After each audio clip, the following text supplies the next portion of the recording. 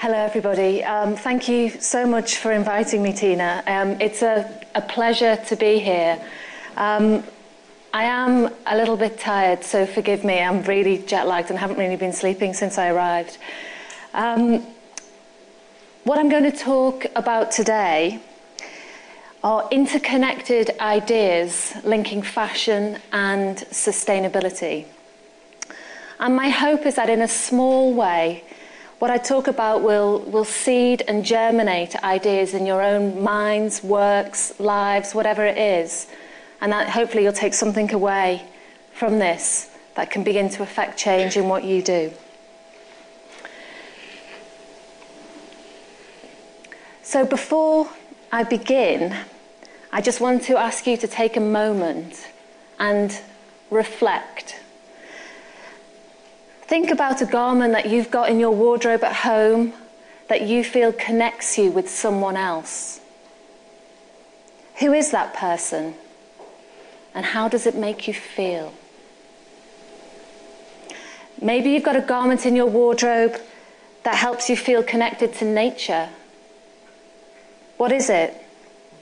And why the link? For me, these memories, these feelings, these values, they're very engaging and they speak to us deeply.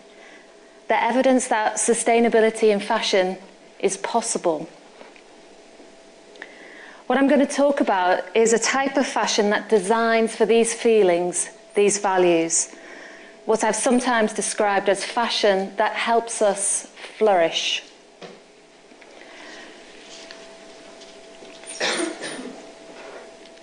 But let's face it, that's not where we are now.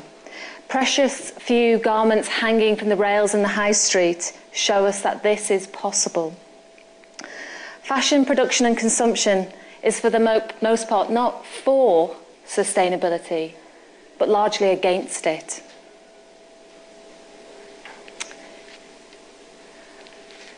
Just a sidetrack slightly about what I mean by sustainability. For me, it's a fusion of two things. It's a fusion of natural integrity and human well-being. So it's a heady combination of respect and restraint in material use, but also about people, connections, well-being, and lives.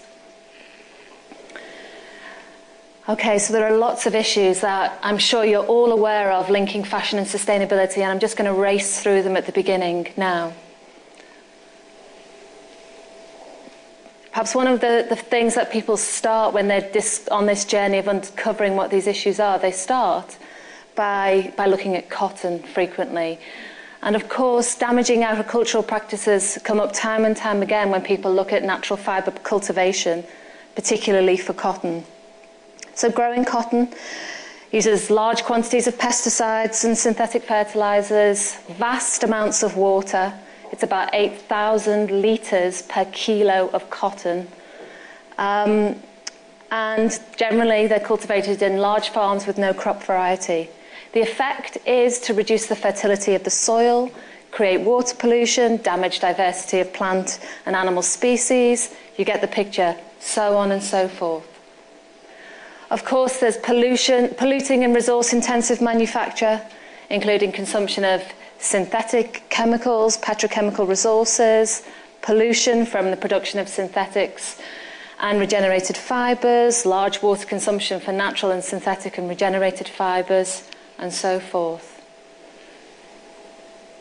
Another key issue that perhaps sometimes misses radars is the exploitation of garment workers who experience labour abuses, poverty wages, excessive working hours, forced overtime, lack of job security, denial of trade union rights.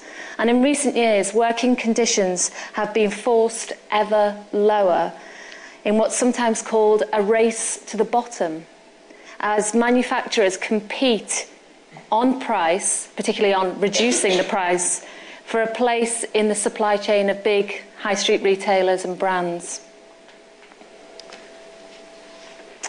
Then, of course, there's the very damaging effects of fashion imagery and trends on us. The drive to constantly renew ourselves in the light of changing trends feeds short-term thinking and psychological insecurity. And fashion imagery is linked to body issues, serious medical conditions, like anorexia, for example. And in the UK recently, there was a study that showed that anorexia is nearly as common in young men as in young women. Then we move on.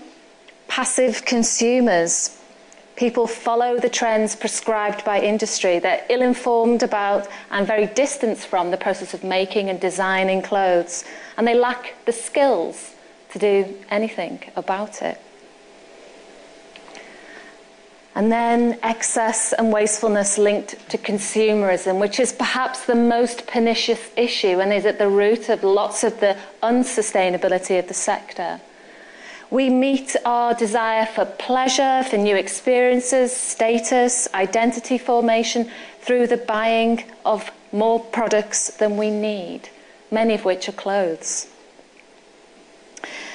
In the UK, over the last 4 years, there's been a rise by a third in the amount that people buy in terms of clothes. So I think it's about 32 items per year is the average one. And of course, this is a huge amount, and it's just growing and growing. I don't know, I believe you don't have Primark here, but this is a classic scene. This is on London's Oxford Street, the big sort of shopping street in London. And Primark, where these women have been buying, is an incredibly cheap store where, you know, T-shirts are $2 sort of thing. And people literally buy in bags and bags full.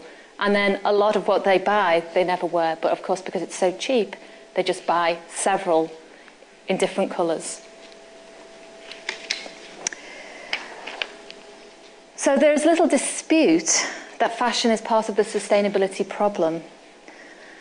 But the good news is that there's been lots of activity in recent years, lots of people working to reduce the negative effects of what's going on.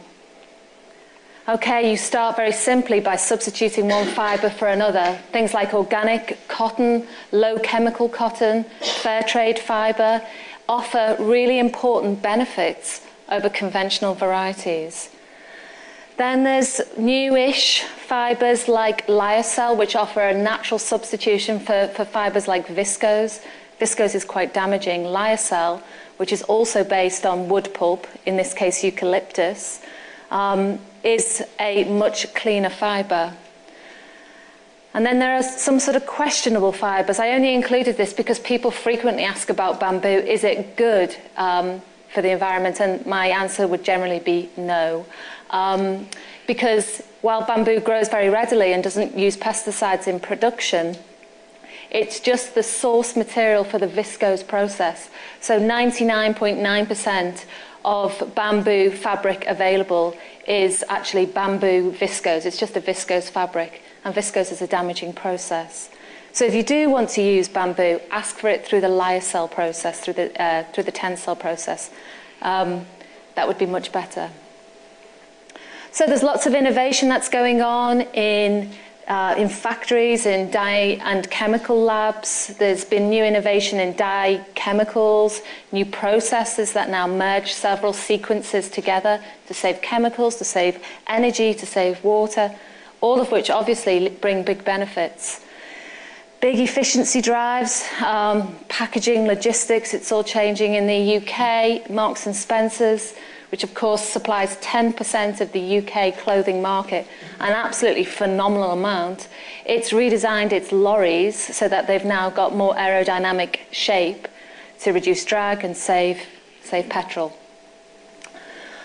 Then Marks and Spencer as well have stepped out of their shop and tried to reach into people's homes by including a new lower temperature for laundering clothes on their labels.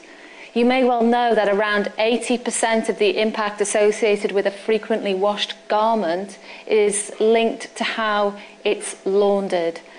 And so Marks and Spencer have tried to influence this by getting you to wash at 30 degrees rather than the normal 40.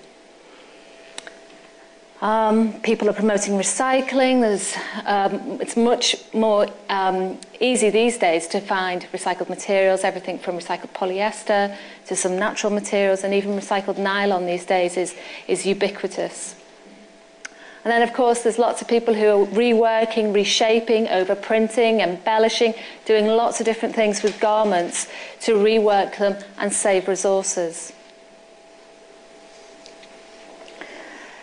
So, we're increasing the efficiency of processing, we're cutting waste and chemicals use, and we're guaranteeing workers better pay and conditions. This work is essential, but on its own, it's not enough. Because these things simply don't reach deep enough. They accept the underlying conditions of the fashion and textile industry as given. They stop short of questioning them. They don't ask about the efficacy of the system, who it serves, or what its purpose is. Unless we actually reach deeper than the problem minimizing strategies that I've just outlined, we never actually tackle the most taboo subject in fashion and sustainability, which is, of course, consumption. And in my view, there's a very severe mismatch between the possibility promised by these sorts of problem-solving approaches and the goal of sustainability. That just isn't going to lead to there because they circumvent the core problems. I suggest that the task that we've got ahead of us is to create a future that's not just an extension of the past. It's not just a continuation of what we've been doing so far, but instead we need a different way of thinking, different sets of priorities to those we've had in the past.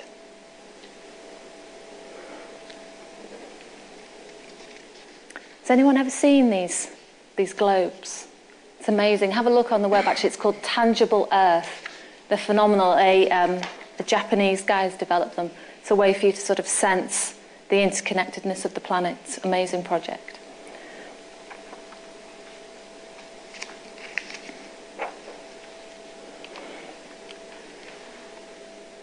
So, there is a Buddhist parable of 6 blind men gathered together to examine an elephant.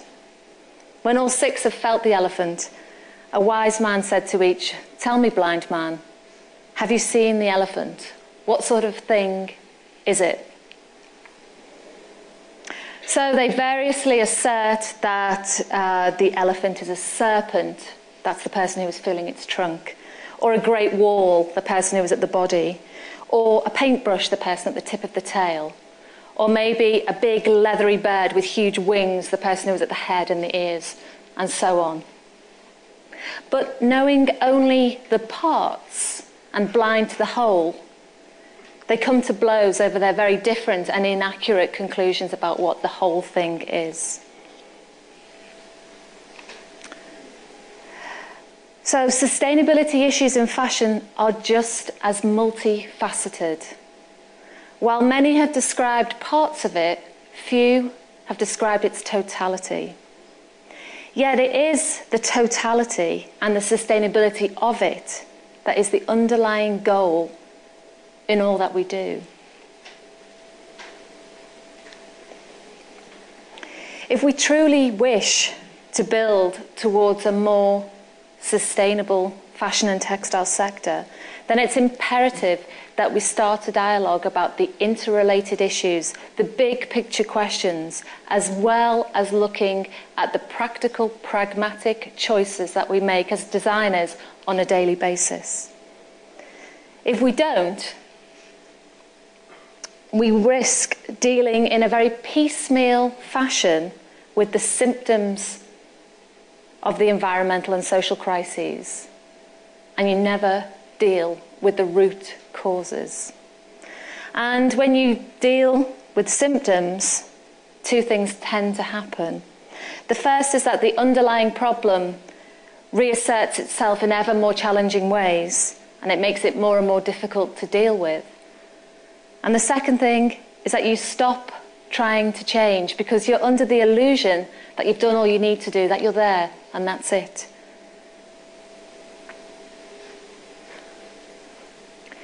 So I reckon that what we need to do is develop skills that enable us to do this thing at the same time, which is to have this sense of the detail and also the big picture.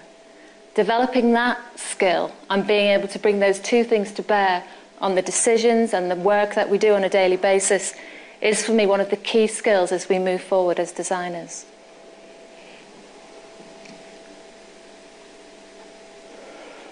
Also essential is that we create visions of the future. Sometimes it seems that we've forgotten that clothes and fashion is a really key part of our culture, and the pleasure they bring us is absolutely essential to who we are as human beings. So maybe we now realise that fashion without sustainability is ignorant, but we've not quite got there yet with realising that sustainability without fashion is sad. Okay, so what is this future? I've been really influenced over the years by an industrial ecologist called John Ehrenfeld, and this is how he describes sustainability. It's about the possibility that we might flourish. So it's not about getting rid of something bad, it's about creating something good. It's not about solving problems, but it's about nurturing possibility.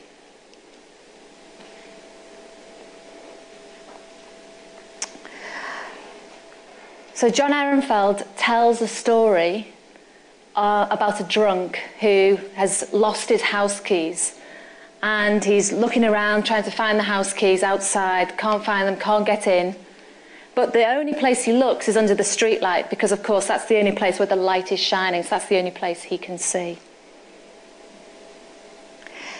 We tend to seek solutions in the same old places because we don't know about other possibilities. But when you seek solutions in the same old places, you build them into the same old ways of working that you've had in the past.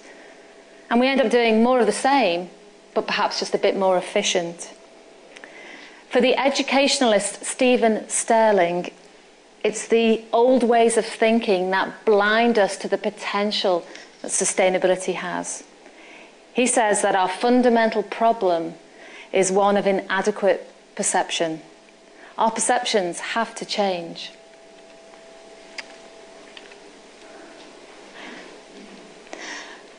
So there's a really important distinction to be made between what's called first order change and second order change.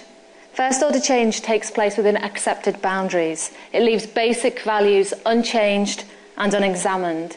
But second order change transforms these basic values. So it makes us learn something different, but it also, we learn those different things in a new way. And it's part of what Einstein referred to as a shift in consciousness, essential because, in his words, we can't solve our problems with the same thinking that created them. So when applied to the industry as a whole, we begin to see that in order to make changes towards sustainability in companies, product lines, the lives of workers, consumers, designers, the industrial system itself has to change. We have to ask questions about the goals and the rules of the industry. We have to ask those questions that actually very few people are prepared to pose, let alone answer, like who benefits from the current setup? Who does it serve? When you ask these really big questions, you're effectively doing some systems design, which is where a lot of the work that I do now tends to sit. And when you ask questions about the rules and the goals of the industry and the purpose of it, you open up big possibilities for change. And this is where I think fashion for sustainability is happening and is really possible. And it's all based, in my view, on design. If you resolve a problem, you accept the conditions that created it, and you seek a compromise acceptable to everybody involved. But if you dissolve a problem, you idealize, you don't optimize. What would be best over the long term? And you effectively change the underlying system so the problem disappears.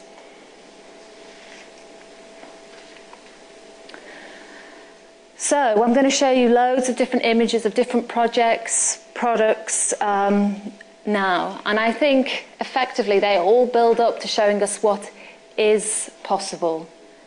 It's a real shift away from thinking of constraints and controls. Sustainability is this thing that I've got to do in addition to everything else. So it's shift away from that sort of thinking to one where you see it as a creative practice in itself.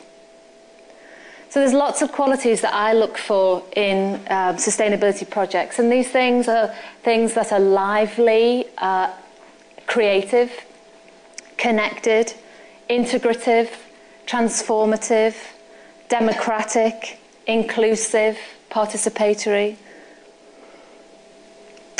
So I suppose I've clustered these things that I'm going to show you in three rough categories. The first are things, fashion concepts, ideas, products, services that bring us closer to nature. The second, that bring us closer to each other and connect us more with each other as human beings.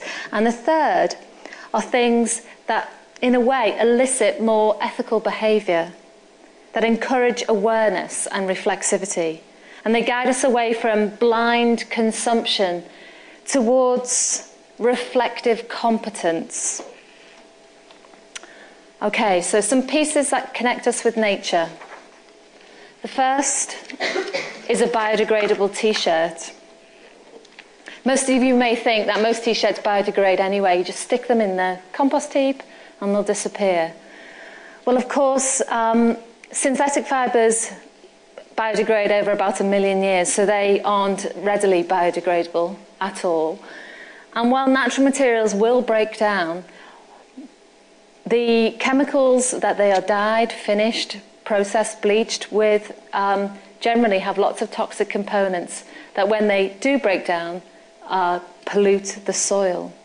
This t-shirt is different. This t-shirt has been designed specifically to break down harmlessly and safely. So I'm sure you'll all be aware of the work of Mike Donner and Braungart, the guys who wrote Cradle to Cradle. Have anybody read it? Okay, so a third of you. Okay, so Mike Donner and Braungart over the years have developed lots of ideas of how we can redesign the industrial system, I suppose a little like I was just talking about. And one of the things they did was develop some products that were examples of that. And they started by looking at a furnishing fabric. And then the next sort of range of products that ended up being developed were t-shirts. So in their work, they looked at the 4,500 chemicals that were on the list of a dye and chemicals company that was used very frequently to dye fabrics for textiles. And they went through that list and analysed all the chemicals to see which chemicals had toxins in them, which had carcinogens, which had mutagens, and which effectively would inhibit safe and harmless biodegradation. So of this list of 4,500, only 16 were deemed safe. So their furnishing fabric and this product, amongst others, are dyed and processed only with those 16 chemicals. But of course, there's lots of other things that had to be innovated to make this t-shirt, because you can't sew a biodegradable t-shirt, which is made from cotton, by the way, with polyester thread, because the polyester thread itself won't biodegrade. And when I was speaking to the company that developed this, they said at the time they couldn't get hold of cotton thread, so somebody had to develop some cotton thread before they could bring this product to the market. Then they had to redesign labels and redesign loads of different aspects to make a t-shirt that would fully biodegrade. Then a different take, something like a local product. So this is made on an island in Scotland, in the north of the UK. The sheep that live there are rare breed sheep, and the farmers were struggling to find any income, and they were struggling to stay on the land. And then somebody had the bright idea of beginning to spin the sheep. And now what we have is a fully accredited, very high-end worsted fabric that is being used for suiting in Savile Row. And what you see here is a product that's aesthetic, reflects the character of the sheep. You can see they don't dye anything, they just blend various of the different coloured sheep that they have and produce these really beautiful fabrics. And this was a shirt designed by a student at California College of Arts. Effectively, it's a no-waste shirt. So he redesigned pattern pieces in a way to use every scrap of material, selvage to selvage. So what you see is a garment of really sort of twisted proportions, where the arms and the cuffs are all different sizes, because he was changing the proportions, actually, so a new aesthetic emerged that reflected zero waste. Actually, there's quite a lot of this work going on in Australia, which is very, and there's some of it going on in the UK too, and in America, but I've noticed particularly in Australia, this seems to resonate. A different project, another student project, was to develop the concept of modularity. So you can add and subtract pieces to this dress and make just a top, or make a skirt, make a dress, and change it as you will. The idea, of course, here is that you could just sell extra pieces and add to it as you want, and so you get a very different design, and you wouldn't need to buy the whole thing new again. Once again, it's just building a sense of efficiency, and maybe actually more of an active role for the wearer, so that the wearer's not just sort of sticking it on and not really thinking about what they're doing, but wearing it in a different way. Okay, so the next category is garments that help us to be a bit more human, to connect more with each other. So this was another student project, also from California College of Arts. It was a short jacket that was designed with loops and places to feed some finger knitting through. Finger knitting, I'm sure everyone's done it. It's so easy. And the point of this was so that you could begin to develop a way to store on your garment some of the things that was like a creative practice for you. So this girl was knitting some of these wonderful finger knitted tubes on the bus, in taxis. She was doing it with her sister and her daughter. And it's this sense that actually the act of creating connects us with someone else, and it becomes a decorative element of the jacket. Oh, this is a project I did almost 10 years ago now, and it was, I suppose it was a research project in a sense, developed to try to work out the way that fashion relates to our human needs. And the girl who's modelling it actually designed this piece.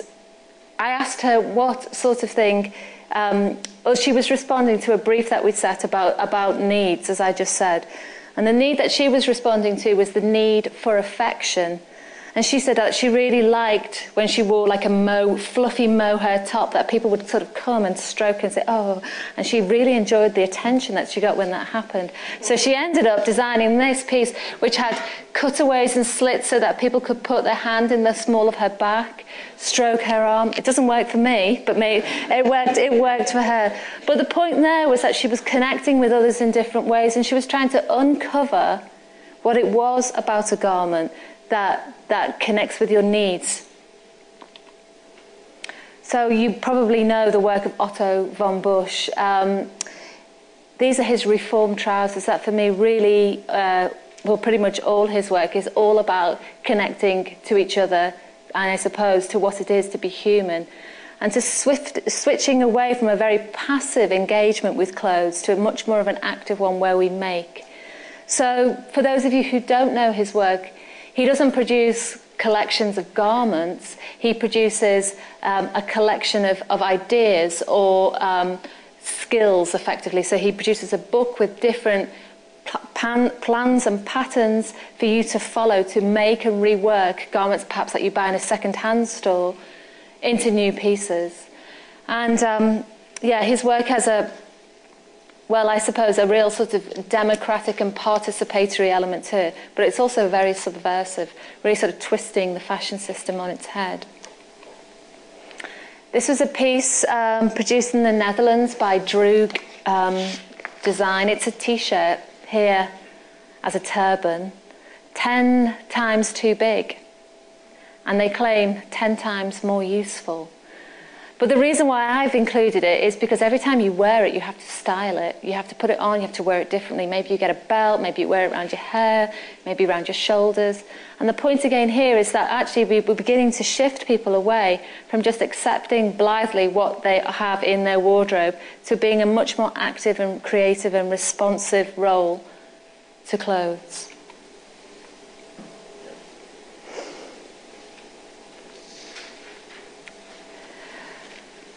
Perhaps my favourite category, garments that ask, yeah, so what are you doing this for?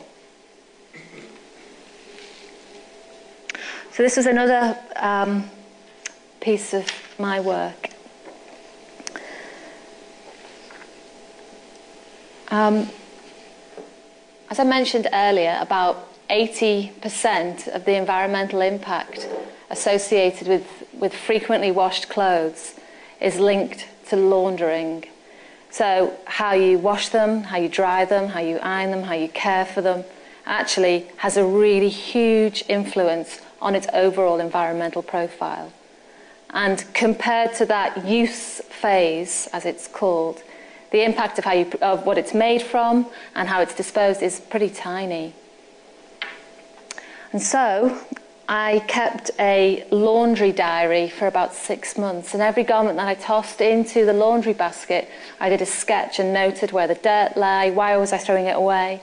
Actually, and in fact, the process of checking to see why you're throwing it there makes you think, oh, I don't need to wash it after all, which is quite an interesting process. But so I ended up laminating a plastic bag, just a cheap, thin plastic bag that I'd brought some vegetables home in, onto the front, around the cuffs and the elbows from where sort of on the desk. Opened up the armholes on both sides so there's lots of ventilation. And I've worn the top for 8 years-ish, maybe not 7 years, and I've never laundered it, ever. And people are always thinking, oh, that's really disgusting. And it is actually pretty disgusting. It doesn't smell too bad because I put it in a steamy shower room to refresh it from time to time. But in a way, okay, it's a concept piece, it's a one-off. But what it shows us that with a very small intervention, with a heat press and a plastic bag, that actually you can reduce the environmental impact of a garment by 80%, which is phenomenal. So, don't give up hope. So this is a dress that you buy, white, and then over time you can take it back and they will dye it progressively darker and darker and darker shades. And I love this idea that over time this gets richer, more beautiful, the hue is deeper, and I suppose so your bond with it grows. And that sort of connection is something that is absolutely essential that we design for. And it's almost the flip of what we experience today. When you've had something for a long time, you sometimes think, oh yeah, that's just a bit dirty, looks a bit tired, looks a bit sad. And this is the reverse. It gets more beautiful, more enchanting, more desirable.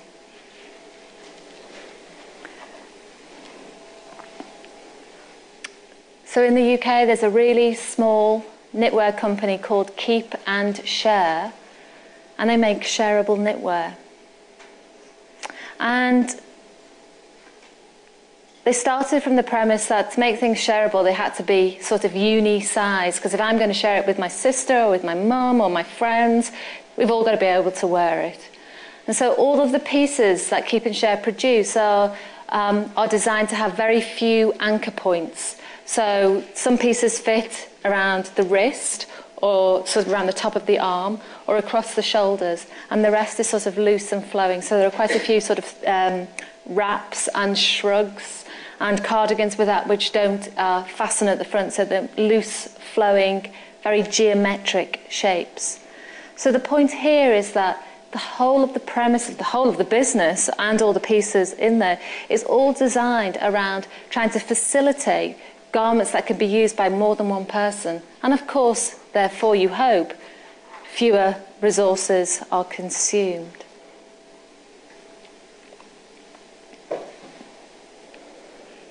In the US, Alabama Shannon has been working for quite a long time now, doing the most exquisite couture pieces entirely produced by hand stitching.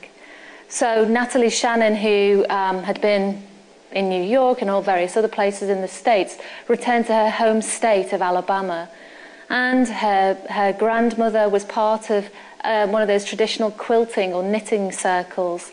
So people were making the most exquisite things, groups of women, pretty much 100% women, who sit around, chat, and sew. And so she created a label that used that same process, those stitches, a reverse applique technique that's pretty much made her own. And the pieces are exquisite, incredibly expensive because of all the hand labour. But there is something about that finishing touch that makes it really stand apart. But also its connection with a very specific area of the American South, and with that heritage, is an absolutely key part of what Alabama Shannon do. Okay, so at the beginning of the lecture, Tina said that I'd just come from Sydney because at UTS, they've just got a new exhibition that's opened called Fashioning Now. I don't know whether any of you ever go up to Sydney, but it's on there for 4 weeks. Maybe worth a look. But I've just got some new work that's showing there, and I'm just going to briefly just talk about it. It was a real departure for me because it wasn't like any work that I'd done before. But about a year ago, I got a new job, this job I have at London College of Fashion. And it was such a privilege to be in an academic institution again after I'd been working with industry for 5 years. And suddenly I had an opportunity to apply for research grants. So it felt like, money was available. And so I set out to embark on a project that I'd been thinking about for many years. And it was a project that was trying to explore how people, regular people, the people on the street, well, not street people, but you know what I mean, normal people, how people use clothes. And I wanted to record and honour the ingenuity that went on in people's homes, people's bedrooms, wardrobes, with their clothes. And my feeling was that there was a lot of inventiveness that we didn't know about, a lot of great ideas, a lot of activity. And there was potential in each of these things that were going on to help us with some of the problems that we face as a global community. I was sure that there was some wisdom there. But of course, no one takes the time to record it. So I set up fashion shoots in 2 very provincial parts of England. And I put out an open call to the public to participate. So I put notices in newsagents' windows, in local newspapers. I talked on the local radio. I went to see local crafting groups because I was interested to find out more about the clothes people wear and the way they wear them. I suppose I was looking for sustainable prototypes of sustainable ways of living. So what happened was 50 people came to these 2 shoots, and a whole mix of folk. This guy was 82. We had some younger people in their 20s, and everybody brought along the most amazing things. This guy, over 40 years, has been working and reworking a waistcoat into various jumpers and other things. It's remarkable. He was remarkable, believe me. And so it started as a tight waistcoat that had been given to him. He said he got a bit fatter, so he put this panel in the back. He knitted it, inserted the panel in the back. About 10 years later, he decided that he needed some sleeves, so he put the sleeves on, and then about 5 years later, he added the waistband. And then he grew a bit bigger, and he couldn't fasten it at the front, so he added latchets, he described them as. I'd never heard that before. Latchets across the front, and then he added a sequin on each latchet. This was a denim jacket bought in the 1970s by a guy who was a punk. He sewed the badges on himself, and that was his granddad's army sergeant stripes that he added to the sleeve. But he brought it along because he'd never laundered it. And one of the things I asked for were garments that had never been laundered. And only after a conversation with him did I realise that people don't launder things because the process of washing clothes washes away something. It's a memory, it's a smell, it's a sensation, or in his case, it was his political stance. Believe me, he wasn't a punk now. He had chinos on, but when he put it on, he began to get the attitude. His shoulders went back, and he really began to affect how he used to be. And I had this real sense that actually, generally, forgive me, men in the audience, that it's men that find it much easier to have clothes that are never laundered. So there's a real opportunity. It's almost a badge of honour. I know it's not the same for everyone, so that was no broad brush statements. So as I bring this presentation to a close, there's a few things that I would just like to reiterate. The first is that we absolutely must continue to minimise the problems we face by doing things like fibre substitution, recycling, etc., etc. But what I'm really sure that we must do at the same time is begin a process of inquiry, of asking questions, of having a conversation about the direction of the industry as a whole. This involves some very searching questions, and you may feel that you're not able to answer them, or even to ask them, maybe I'm too small, I'm not significant enough. But I think that this is where it's got to start. And perhaps one of their most significant questions is the West's addiction to consumption and how we can reconcile that with the fashion system. So I suppose what I've tried to do is offer some really tentative ideas about how I would like to see the industry shaped.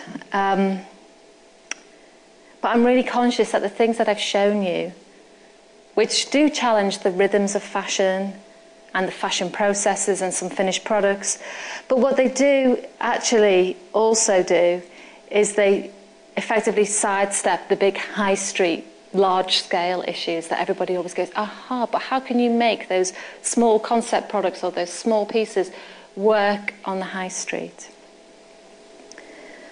In fact, it's the economic, the business, the strategic questions that are the difficult ones, they're the big ones to answer. And historically, at least, designers have the least interest in working with those, and I'm in that category. Yet, for sustainability to be a genuine alternative, we do need to be able to ask these questions. We need to skill ourselves in that sort of language. We need to open our minds and read in different ways, look in different ways at what's around us. So our next step, my next step, is to move out of the very safe sustainability territory of some of the things that I've shown you, and actually to explore what it might mean for large-scale production.